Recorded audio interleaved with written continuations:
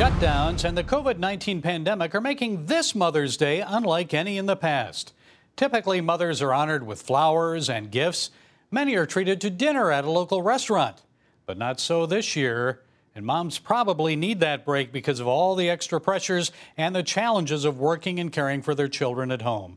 Well, here with some thoughts on this is Yael Eckstein. You may know her as president of Israel's largest philanthropy group, the International Fellowship of Christians and Jews. She's also the author of the book, Generation to Generation. Yael, you're a mother of four children, I guess, under the age of 13. So how are you coping in Israel during the COVID-19 shutdown there? Well, I think what's amazing about these very difficult times now is that we can all find strength in the fact that we're not going through it alone. I think of how every single parent basically across the world is in the same position now. And so I really look at it as an opportunity. How often do we have the opportunity where the whole world, including the government and everyone else, is saying, just stay at home, just stay at home. And I feel like before this happened, the world was so focused on trying to excel outside of the home.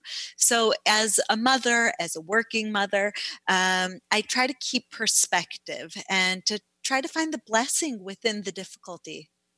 Now, you're in Israel. How is this Mother's Day different for you? How can we still make it special despite the shutdown limitations?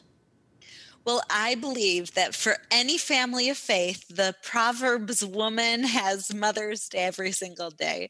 But indeed, it is nice to have one day that you're just appreciated and really given that time for yourself. I think that's the biggest thing on Mother's Day is that what every mother wants is to know that all the hard work that she does is seen, is appreciated, that she's loved, and then to have a little bit of time for herself. And so I think that in this whole world full of abundance, it says in the Bible, there will come a day where the hunger will not be for bread, the thirst will not be for water, but rather to hear the word of the Lord.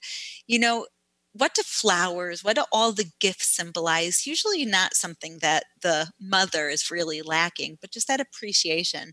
And so I think it's an amazing opportunity this year just to write beautiful letters, to pick flowers from outside. We're in the most beautiful time of the year now where everything's in bloom. God's nature is just alive. So it will definitely be a different Mother's Day than normal, but I still think it could be very meaningful.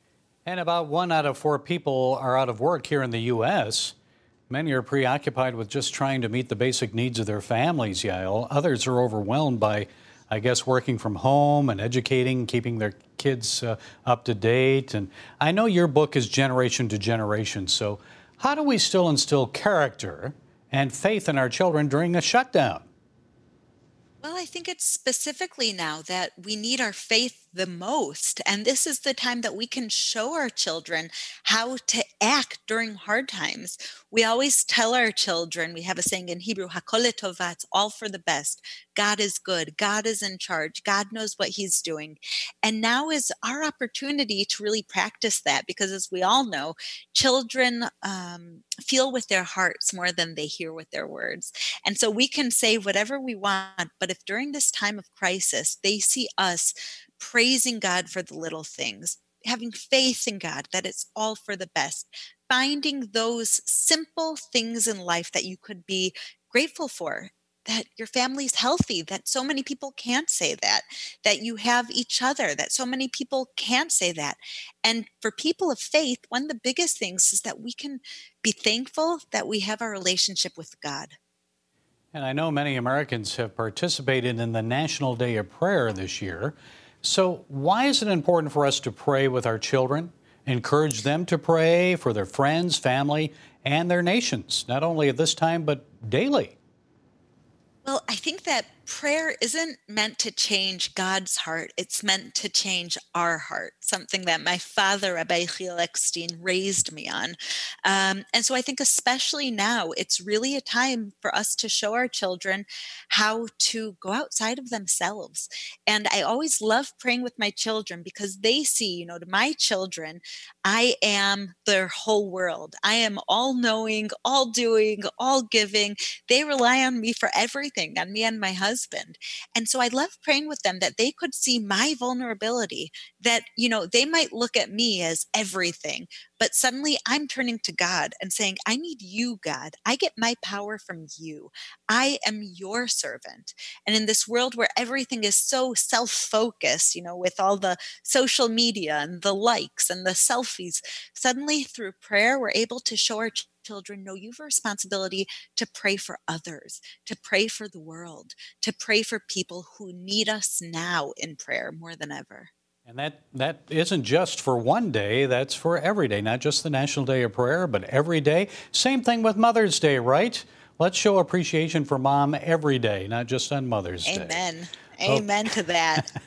Okay, from Israel, Yael Eckstein, president of the International Fellowship of Christians and Jews.